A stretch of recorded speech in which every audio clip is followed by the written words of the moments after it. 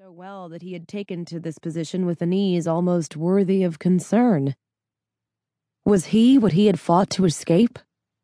A monster living as a man? Perhaps he was. The lion breeds had been the first created. The male sperm and female ovum selected had come from strong, fierce bloodlines. American Indian, mostly Apache or Navajo, Irish, Scots, German. The list sometimes seemed never-ending.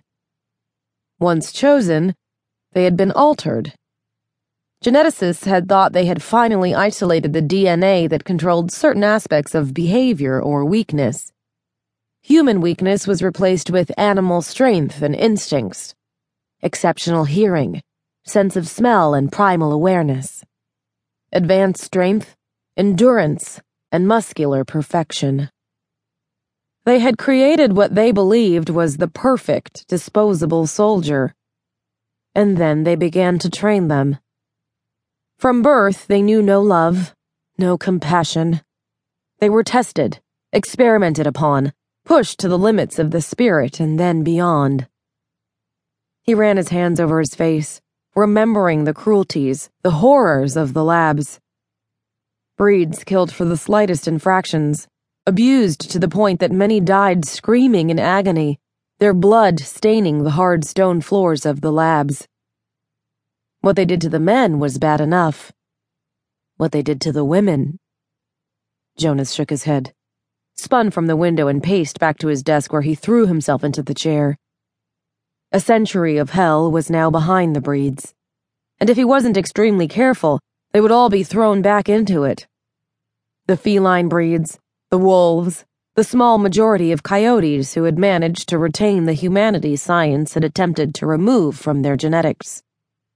The lion breeds were the forerunners.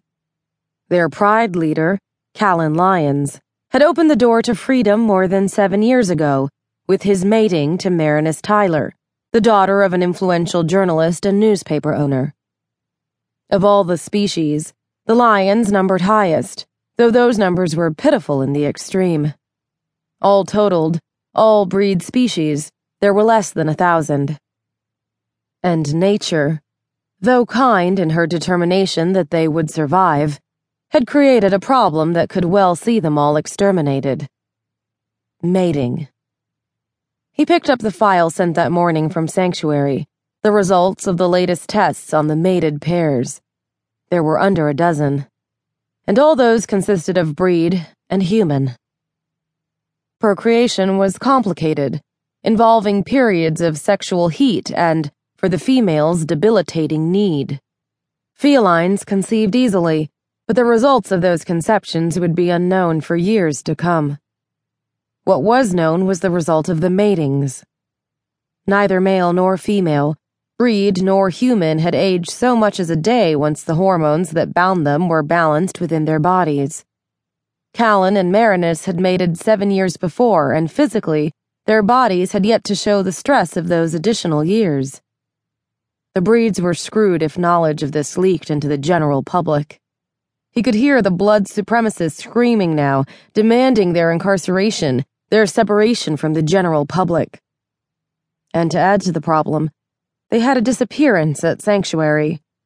A breed couple suspected of having mated, the female of which Jonas had been very interested in. As he stared at the file, a slight knock on the oak door separating his office from his assistant echoed through the dark paneled room. He lifted his head as the door opened and his assistant, Mia, stepped in, closing the panel behind her. Senator Cooley is here to see you about the National Breed Registry, Mr. Wyatt. Her lips lifted in a little snarl, a short incisor gleaming briefly. Should I tell him you aren't in? Mia's opinion of the National Registry was well known. The breeds had been fighting it for months. The private registry held within Jonas's office was all that was needed for now. You can send him in. He laid the file on the desk as he leaned back in his chair. And Mia, I need all the information you can pull on Mark and Amy. Cross-check them against other breeds for any shared assignments or tests as well as non-breed contact. Yes, sir. I'll get on that now. You also have lunch at 1 o'clock with...